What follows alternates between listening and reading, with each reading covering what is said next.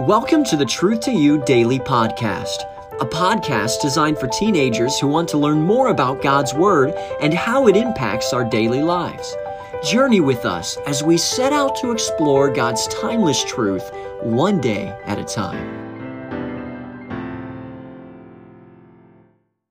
Hello, welcome back to the podcast. Hope that things are going well for you. It is Friday, and congratulations on making it through the week. And boy, I'm excited about what God has planned for us this weekend.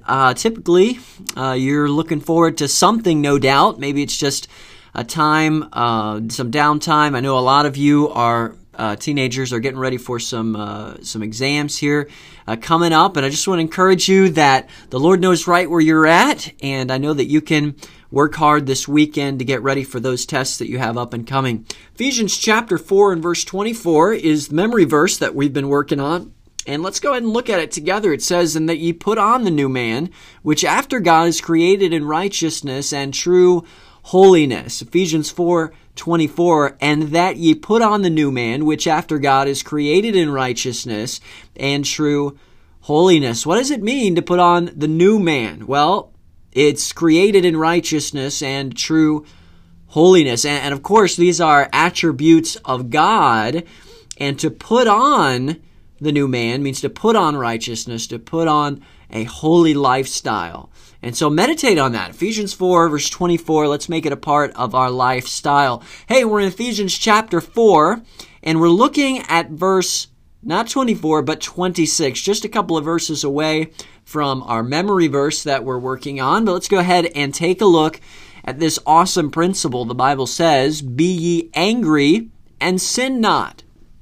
Let not the sun go down upon your wrath." Maybe you have heard before that it's not good to let an argument between two people go very long without making things right. Maybe your parents have encouraged you to do that. Maybe you've heard that at church. Maybe you've heard that in class. But that is a Bible principle. And it came from the verse that we just read. The Bible tells us not to let the sun go down before we've made things right with other people. Now, I think that for certain, there are things that come up between ourselves and other people from time to time.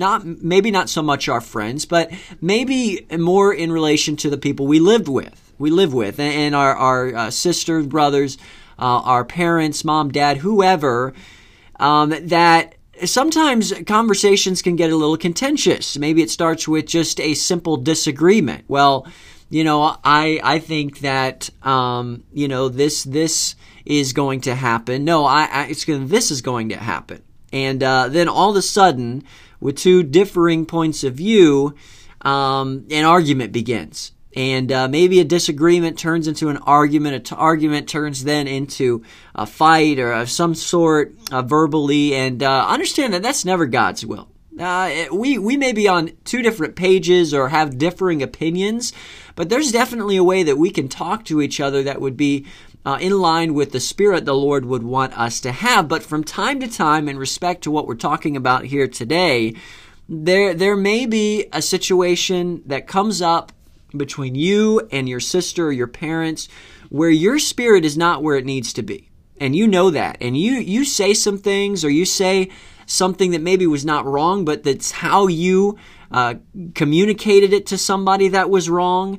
And now you've got a situation where your flesh has gotten a part of it. You've sinned, and even though maybe your information was true, you didn't do it in a right way. There was not love in your voice, and so now you're in a position where you've got something between yourself and another person, your sister, brother, mom, or dad, however. And the Bible tells us how to deal with this. And the instruction is to don't go to bed without making sure that you have dealt with these discrepancies or this sin or this, maybe there's forgiveness that needs to be given, what have you. There's a right way to deal with this. But the truth is, sometimes the more distance we put between ourselves and an argument, the more likely that it will go undealt with. And that's the whole reason why the Lord implores us, He commands us to deal with things, sin in our life, conflict, an argument, contention, deal with it before we pillow our head. Why? Because in many cases, we'll just ignore it. The longer we wait, the more we try to justify our silence, and then before we know it, we've moved on, and maybe the other person has moved on as well. Now, maybe some people would say, well, that's the point, right? Why bring up something that is just going to get everybody riled up? Well, why bring it up? Well, because the Bible actually tells us to.